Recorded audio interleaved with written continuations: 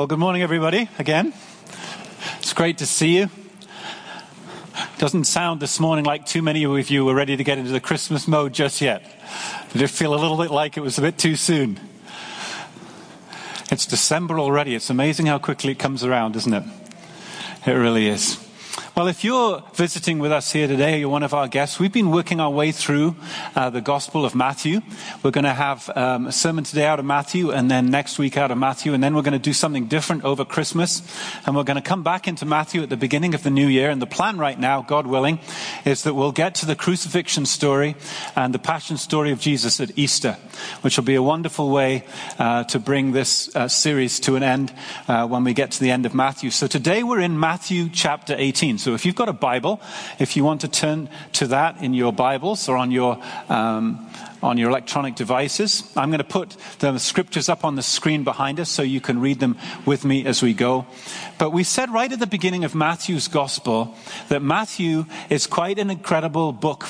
It's the first book of the New Testament, and one of the things that makes it incredible is who wrote it. Because Matthew was a tax collector. The tax collectors were some of the most despised people in the culture of the day. The Jewish people hated the tax collectors. And yet God uses Matthew the tax collector to write a gospel which is primarily focused at people with a Jewish background. He uses one of the most despised people of their culture to reach those very people, to reach the Jewish people and the Hebrew people. And the reason that Matthew could do that was because at a point in his life, something amazing happened.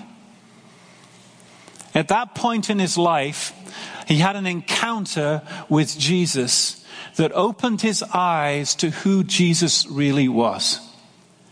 And in that moment of that encounter, this despised, hoarding, proud, greedy, would take anything off anybody to make their own house a little bit bigger and a little bit better, suddenly got flipped around into a person who was kind, generous, giving, wanting to share with everybody and wanting to share the good news of Jesus with the very people who he'd been ripping off.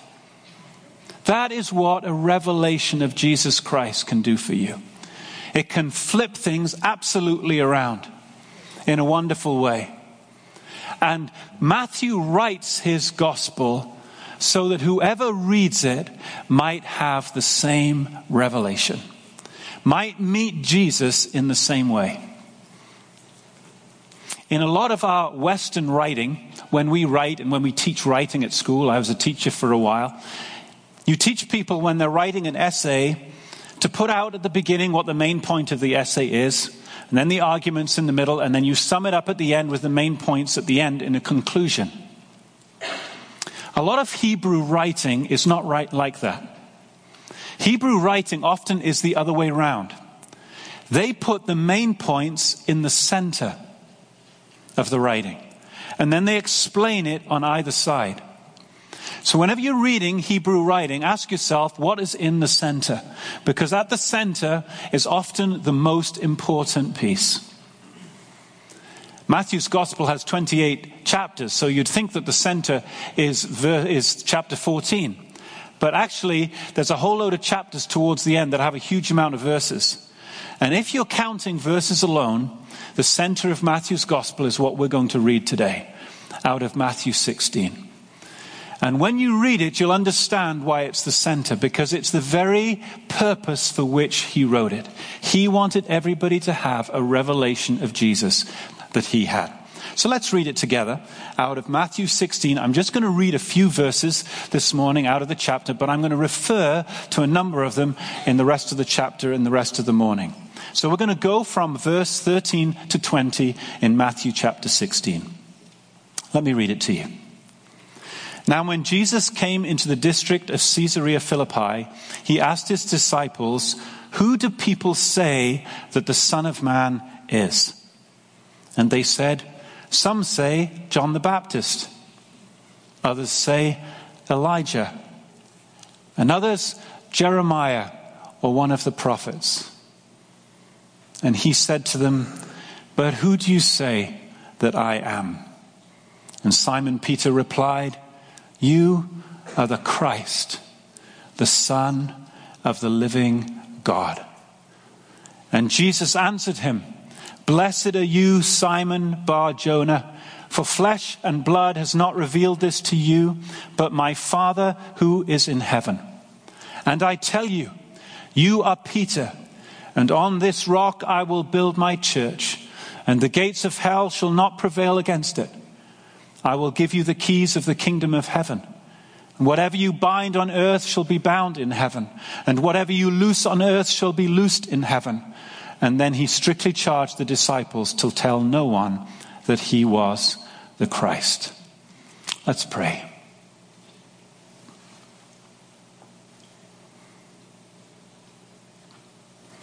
Lord, I don't know what it felt like for Matthew that day you met him on the road, but it changed his life. And I pray, Holy Spirit, whatever he got that day, you would give us a fresh glimpse of that this morning. Because we need you. We ask it in Jesus' name. Amen. Amen. I have a thesis for my sermon today. I have a goal of where I want to get. And the thesis is this: we really need a living revelation of the living Lord Jesus. We really need a living revelation of the living Lord Jesus as a church and as individuals.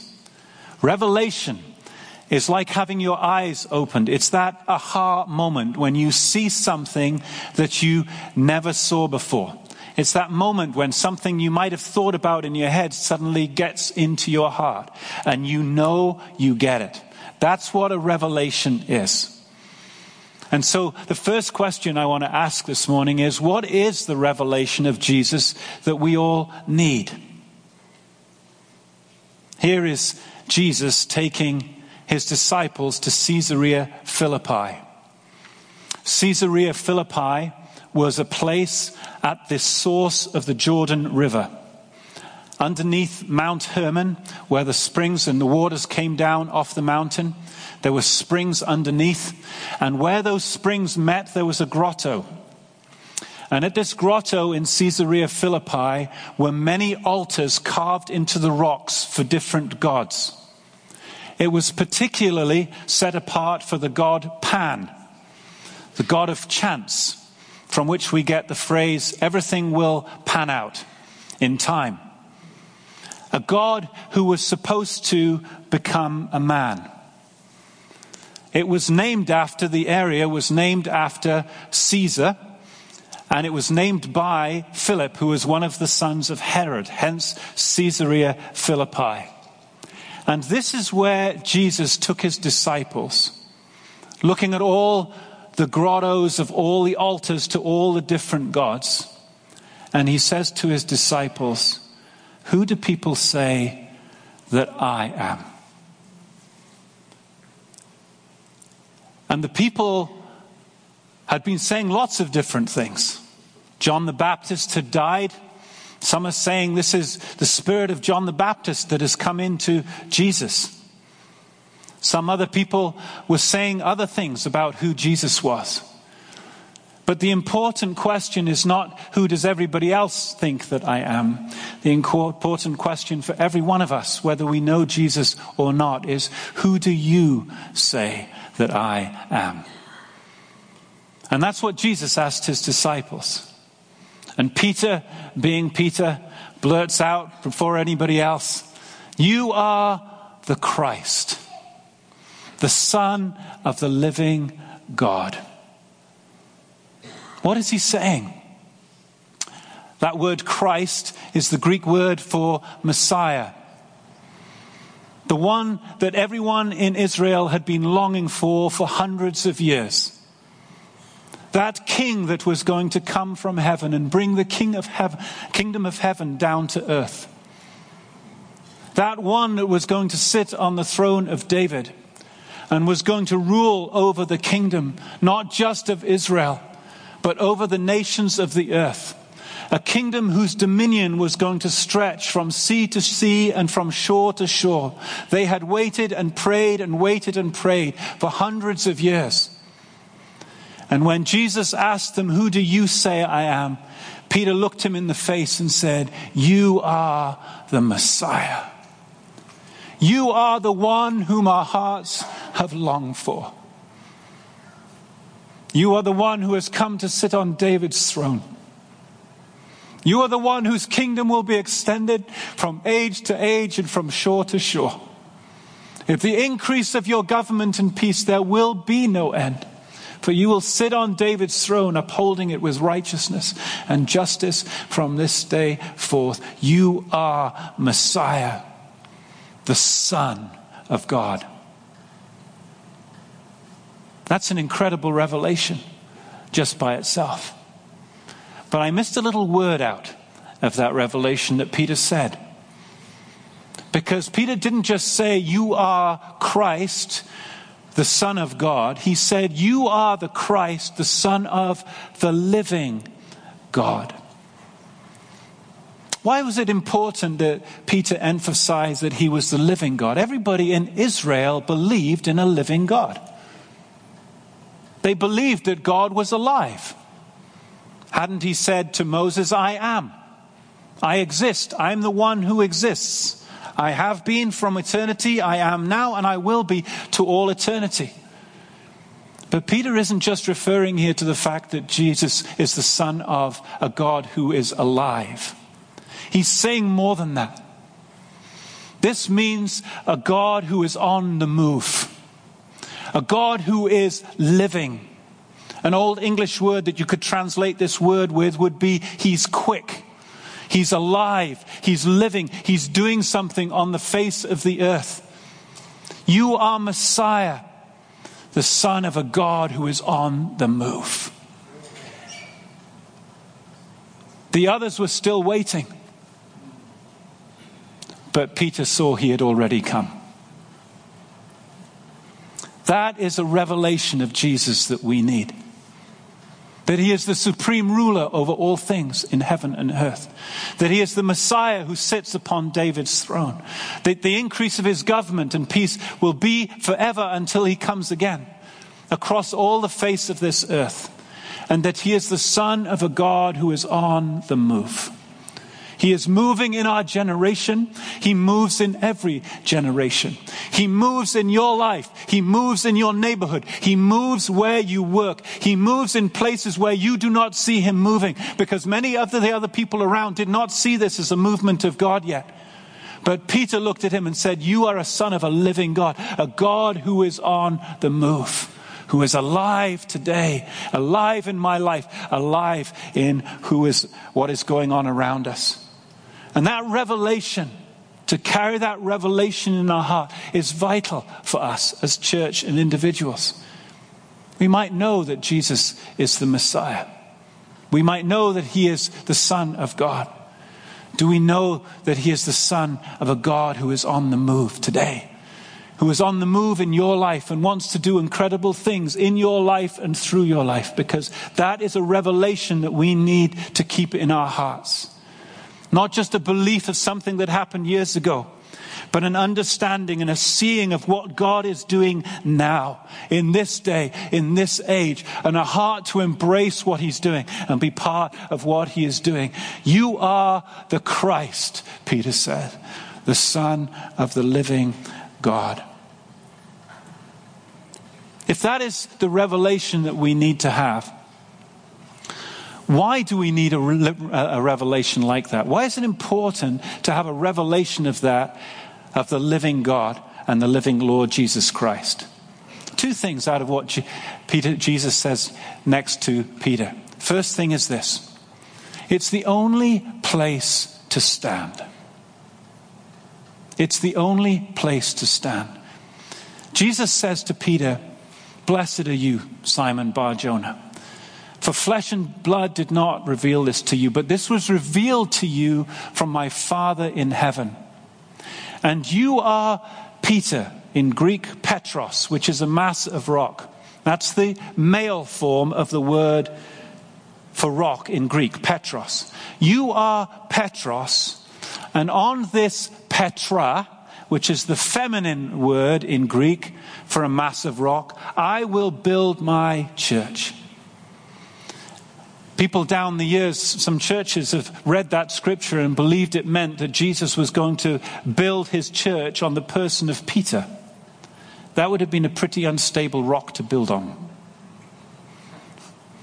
If Jesus meant that, he would have said, you are Peter, Petros with a capital P, and on this Petros, this male rock, I will build my church. But Jesus didn't say that. He said, you are Petros, and on this Petra, the feminine version, because he was referring to something else. What was he referring to? Well, many scholars believe that he's referring to the revelation of who he is. You are Peter. And that revelation that you've just had, if you can put your feet on that, you can stand on that, and it will stand firm throughout all ages. That's the rock that I'm going to build my church on. I'm going to build my church not on organization. I'm not going to build my church on people putting together in different places and trying to make things work. I'm going to build my church on a rock of truth, of revelation, that I am the Christ, the Son of the living God. And when you get that, you are standing on the rock on which the church will be built. That is the rock on which we can stand. Edward Mote. Edward Mote was born in London in 1797 into an unchurched family. In fact, his family ran a pub in London. And running pubs means you work day and night. And so Edward Mote grew up on the streets of London and was, by all description, an unruly child, which probably meant he was running wild on the streets of London with nobody watching what he was doing, all the way until he got to 15. And at the age of 15, he found himself listening to a preacher called John Hyatt, a local preacher. And something awoke in his heart. He had a revelation. He said later, so ignorant was I that I did not even know there was a God. My Sundays were spent on the streets of London in play. But suddenly his heart had awoken to a truth. And he would discover this truth he could stand on all the way through his life. He was a cabinet maker by trade. One day when he was on his way to make his cabinets, a tune started to go in his head and words started to come to him. And so he began to write them down. He wrote the chorus to start with. He went home that night and he wrote the rest of the song out on that night and on the following Sunday. And he finished 4 stanzas of the song on the Sunday. The following Sunday after that, he went to visit a friend of his from the church whose wife was dying. And as they sat in the room together, the friend said, we're going to read some scriptures and we're going to pray. And they read some scriptures and they prayed. And then Edward said, can I sing you a song? A song that I just wrote this last week. And they said, yes, fine. And so over the dying woman in this house, Edward Mote sang for the first time a song that has become famous throughout Christendom. My hope is built on nothing less than Jesus' blood and righteousness. I dare not trust the sweetest frame, but wholly lean on Jesus' name. On Christ, the solid rock, I stand. All other ground is sinking sand. All other ground is sinking sand. His oath, his covenant, his blood support me in the whelming flood. When all around my soul gives way, he then is all my hope and stay. On Christ, the solid rock I stand. All other ground is sinking sand. All other ground is sinking sand. When darkness veils his lovely face, I rest on his unchanging grace. In every high and stormy gale, my anchor holds within the veil. On Christ, the solid rock, I stand. All other ground is sinking sand. All other ground is sinking sand. And then I'm sure with a special view to the lady that was lying on the couch in front of him. On the last day, when he shall come with trumpet sound. Oh, may I then in him be found, dressed in his righteousness alone, faultless to stand before his throne. On Christ, the solid rock, I stand. All other ground is sinking sand. All other ground is sinking sand. A cabinet maker who had grown up on the streets as an atheist. What had changed in his life? He had had a revelation of who Jesus Christ really is. And it was going to stand him through all that went through life. It was going to be a standing place for his friends who were facing death. It's a standing place for you and I still today. And it is the only place that the church of the living God can stand, is on a revelation of who Jesus Christ really is. First of all, it is the only place to stand. Secondly, it is the key to our power and authority. Blessed are you, Simon Bar-Jonah. Flesh and blood did not reveal this to you, but my Father who is in heaven, he revealed this to you. And you are Peter, and on this rock of that revelation that you've just had, I will build my church, and the gates of hell will not prevail against it. And I will give you the keys of the kingdom of heaven. What you bind on earth will be bound in heaven. What you loose on earth will be loosed on heaven, in heaven. I was having my own little encounter with Jesus on Wednesday.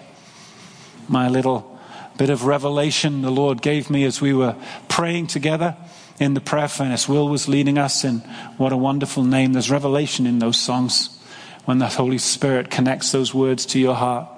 And as I was on my knees in the prayer furnace, just enjoying the presence of God and seeing Jesus afresh, another hymn came to my mind.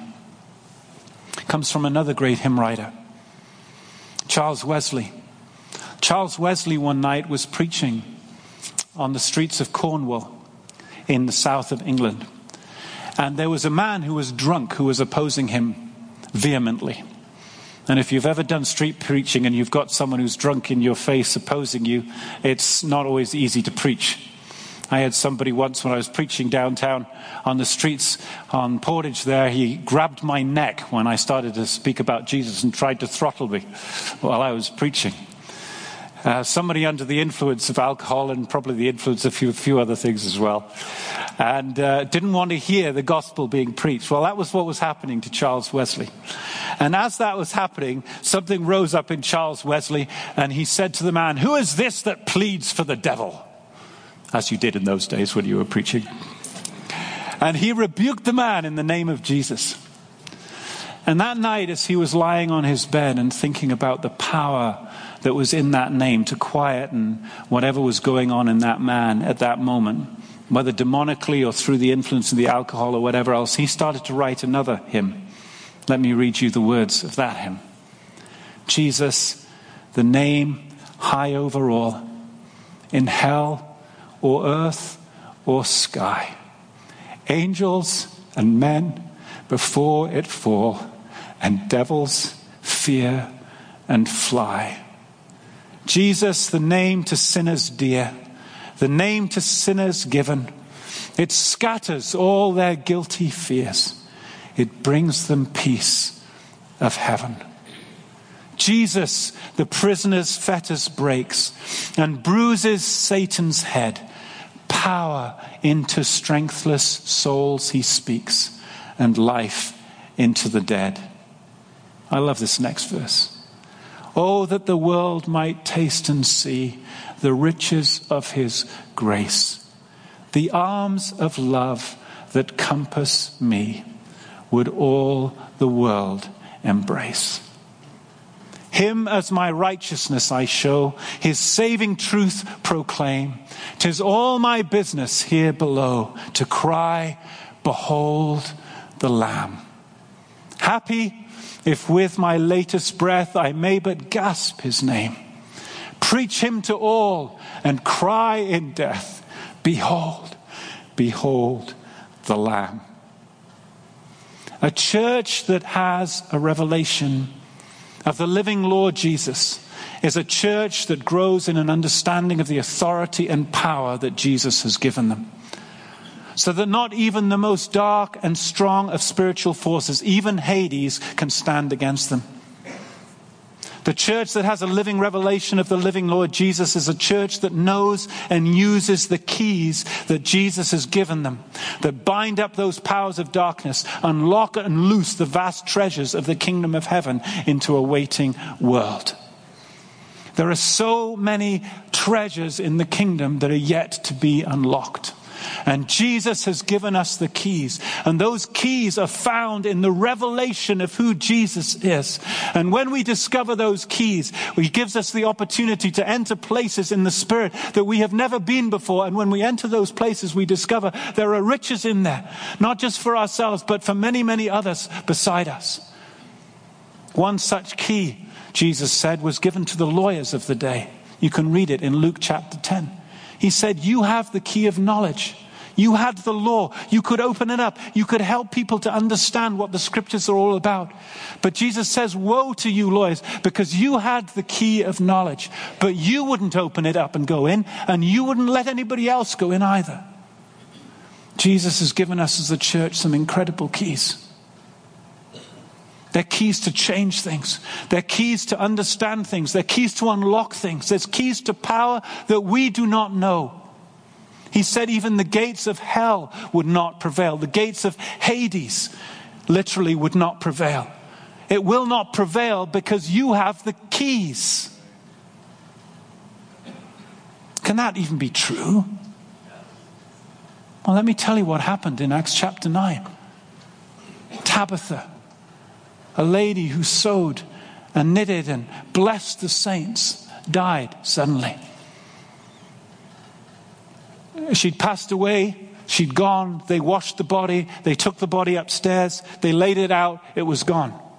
And people were gathered around her body, and they were praying and weeping and whatever, showing off the garments that she had made. And they sent for Peter because he wasn't very far away. I don't know how long it took for Peter to get there, but this body's been washed and laid out upstairs, and it's been there a while. Peter comes, and they're showing him all the stuff. Isn't this sad that this person's died? But Peter has seen Jesus. He knows that he's the Christ, the Son of the living God. And he puts everybody out the room. And he gets down beside Tabitha's bed. And he prays. And you and I don't know what he prays. But this is what happens after he prays. He sits up and he looks at Tabitha and he says, Tabitha, rise up. And she rose up. Physically, they were in that room. But spiritually, she was already gone. What happened here? Jesus said, I'm going to give you the keys of the kingdom of heaven. What you loose on earth will be loosed in heaven. And Peter got down beside that bed, and I don't know how he did it and what he did. But somewhere along the line, he accessed the key that Jesus had given him in prayer. And in the Spirit, he went to that ancient door of death. And he put the key in the lock. And he turned the key. And he threw the door open. And he said, Tabitha, rise up. And instantly she sat up in her bed. I will give you the keys to the kingdom of heaven. I don't think as a church we understand what Jesus has given us. Really.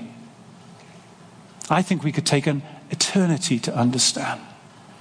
But we need to have a living revelation of who Jesus is.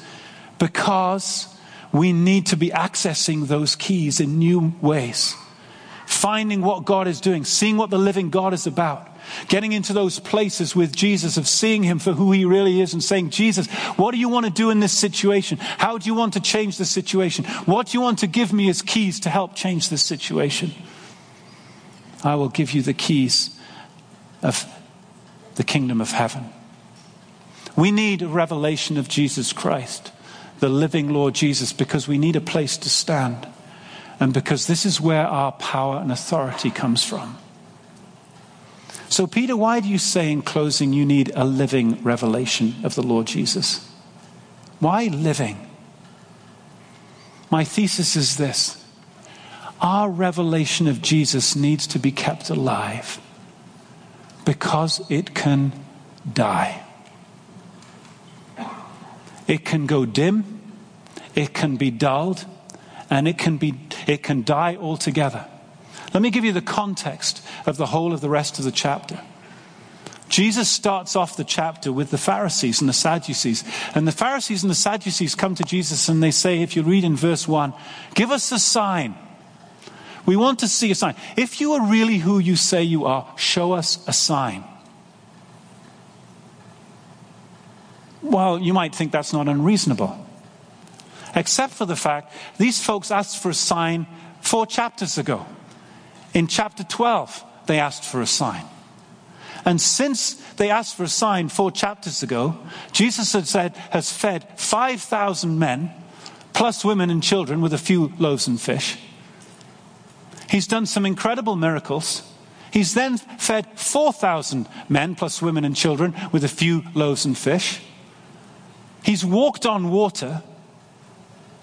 And they're still asking for a sign. And at the end of the discourse, Jesus says to his disciples, beware the yeast of the Pharisees and the Sadducees. Yeast is something that can get into dough and it works its way all the way through the dough until it changes the makeup of the dough. And Jesus says, listen, those Pharisees and Sadducees, what goes on in their heart, that can get into your heart.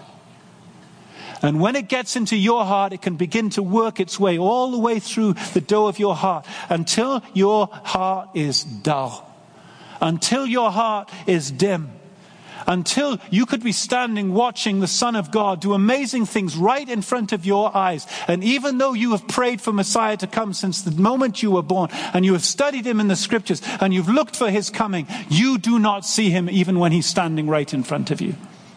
God is on the move. And you are not alive to it. Beware the yeast of the Pharisees and Sadducees. And folks, it can happen to us all. The disciples, this is the next piece that happens. The disciples get into a boat, follow it through in the chapter. And they're halfway across the sea, and one of them suddenly realizes, we didn't bring any bread. And they start to panic because they don't have enough bread. Think about it. Jesus has just fed 4,000 people with a few loaves and fish, and they're panicking in the boat because they don't have enough bread. What is that? Jesus says to them, beware the yeast of the Pharisees and Sadducees. And they're thinking, he's angry with us because we don't have enough bread. How dull can you get?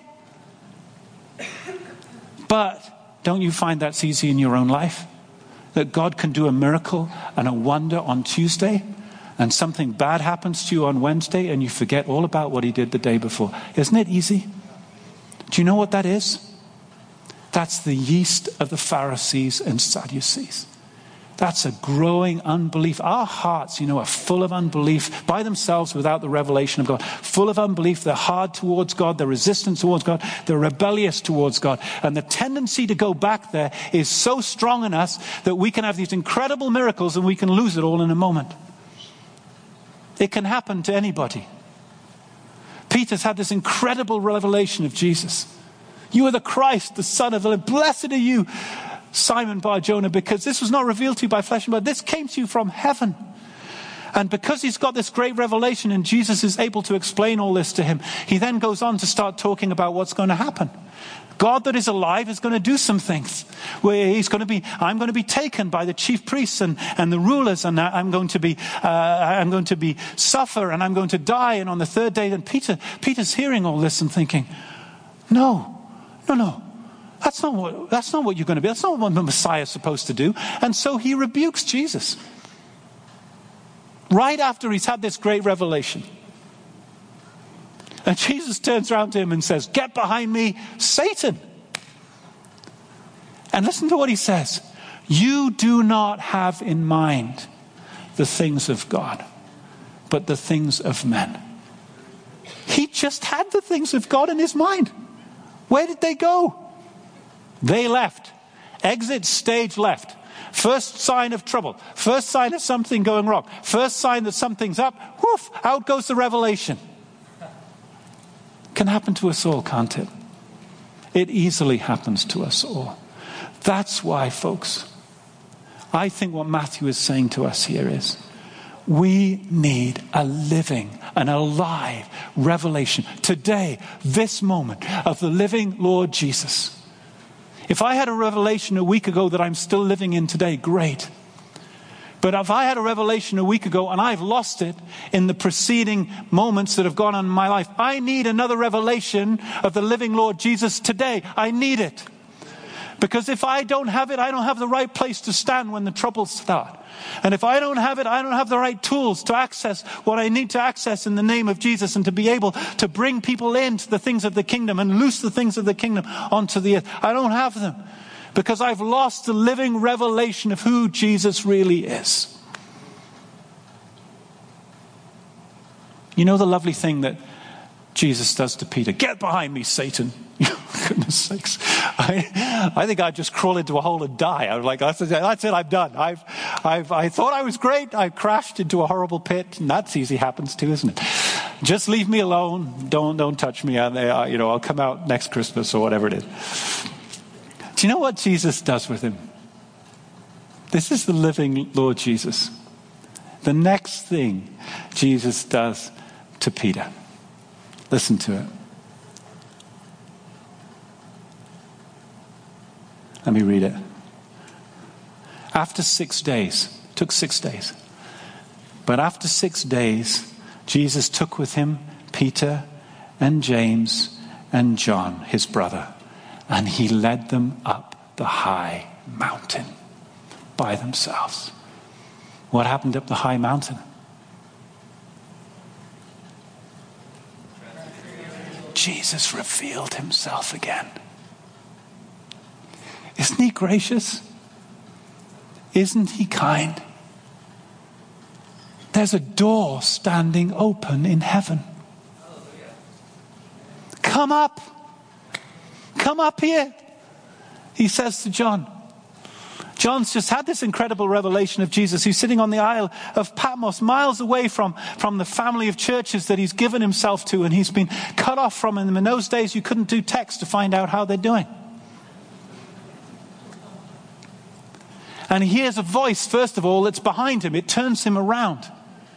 And he sees the Lord of the church, Jesus Christ, standing there. And Jesus shows him what's going on in the church. And some of it's pretty depressing. As a pastor, you'd be pretty depressed. The last one, they're so lukewarm, I'm just about to spit them out of my mouth. Now you're depressed. And you can't get in a boat and go back and sort those people out. What's he going to do when he's feeling that depressed? Jesus says to him, "Look up here." He hears another voice. And this time it's not from behind, making him look around at the things of the earth. It's a voice that comes from him from above. It's the same voice, but it causes him now to look upwards. And I looked up and I saw a door standing open in heaven. And a voice said to me, "Come up here." When was the last time you went up the mountain to be with Jesus? We need a living revelation of the living Lord Jesus regularly. And Jesus is gracious to give us one. There's many ways you can do that. You can pray, seek the Lord, ask the Lord to open your eyes, give you eye salve to see. You can go to the scriptures and search the scriptures and say, Lord, would you help me to see here what you're doing? You can look around at what God's doing in the world. Jesus is alive. There are things happening. Jesus, show me what you're doing in the world. What's happening? How can I get involved in what you are doing by your Holy Spirit? There are many different ways that we can have revelation. You hear one of mine is to find it in poetry. I find it in the songs of the saints. Find my often revelation. We're going to finish this morning by taking communion together. Because this is a place where we can renew our revelation of who Jesus really is. And as Greg and the folks come to set the communion tables up, Jesus says to the folks who asked him for a sign, he said this, I'm only going to give you one sign. To the Pharisees and the Sadducees. He said, I'm going to give you the sign of Jonah. What was the sign of Jonah? Well, the sign of Jonah, if you know the story of Jonah the prophet, he was out in a boat in a stormy, raging, tempestuous sea. It was raging and it was tempestuous because God was angry with Jonah because Jonah was sinning against God. And that tempest was not just going to drown Jonah, it was going to drown everybody in the boat. And they're talking amongst themselves, why is this happening? And all the other people are from different nations, worshiping different gods, and they're praying to their gods, and it's not changing anything. And they're saying, what's going on? And finally, Jonah fesses up, and he says, listen, it's my fault. I'm running away from God. I'm not where I should be with God. And God's angry with me, and you're all getting the backlash of that. Take me and throw me into the storm. And if you throw me into the storm of God's anger, it will be stilled. And the main sign of Jonah is this, that Jonah went down into the water and he was picked up by the grace of God in the belly of a fish, and he was there for 3 days. But he was not dead. And he was released back to life. And Jesus is talking about the fact that one day he's going to be taken to the cross. And at the cross he's going to die a death for you and for me. He's going to take our punishment. But on the third day, after being laid down in a tomb, he's going to raise from the dead. And that is the sign of Jonah. But let me take it a little deeper for you. Jonah was in a boat in a tempestuous sea of all the anger and the wrath of God against him for his sin. Do you know God is angry against sin? And it's a tempestuous anger. You do not want to fall into the hands of the living God without standing on the rock of the revelation of who Jesus really is. And how can we be safe from the storm of the anger of God? We have Jesus in the boat. And Jesus says to us, if you will take me and throw me into the storm of that anger will be stilled. And we crucified Jesus on a cross. We didn't know what we were doing, but he knew what he was doing. And he threw himself into the giant waves of the anger of Almighty God. And he took on himself all the anger of God that you and I deserve. And the waters were stilled. And for every one of us who calls on the name of the Lord, we are saved from that anger. We never have to face it again. That's what this is about today. This is about the living Lord Jesus dying for you and for me. This is the sign of Jonah. And I'm going to pray as we take these elements this morning that God will open our eyes afresh, that he will always keep in our hearts a fire of love burning for who Jesus really is and what he's about on the earth. And he keeps our eyes open to see what he's doing, to see what's happening around, so that we can get involved with him in what he is doing. So why don't you come? Just pick up the communion elements from around the room. Bring them back to your seat.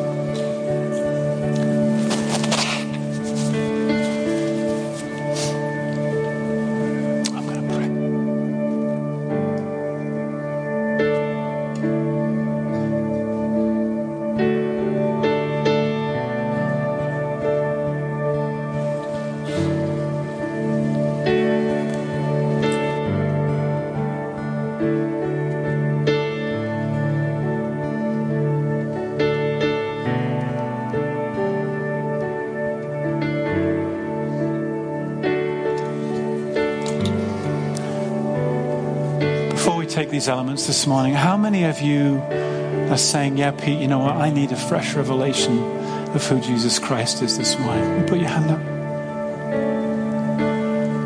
My hands are up too. Let me pray an apostolic prayer for you this morning as we take these elements.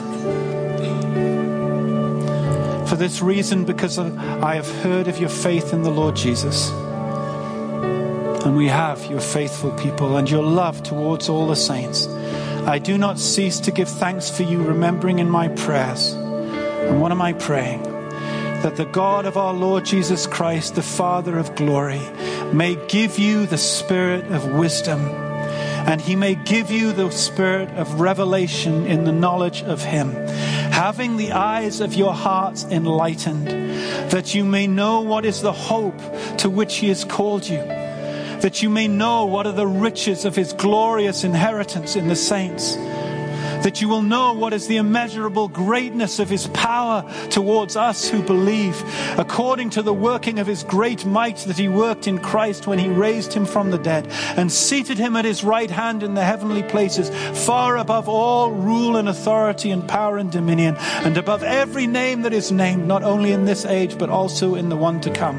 And he put all things under his feet and gave him his head over all things to the church, which is his body, the fullness of him who fills all in all.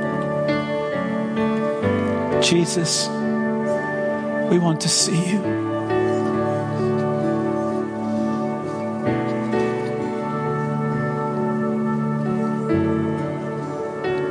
We want to see you, Lord. Every day we want to see you. We want to see you and see you for who you really are, and see ourselves in you, for who we really are in you. Open our eyes afresh, Holy Spirit. Open our eyes afresh in Jesus' name. Amen. Let's remember Jesus as we take the body together, as we take the cracker and remember him. As we do this, Elisa's just going to start leading us in worship.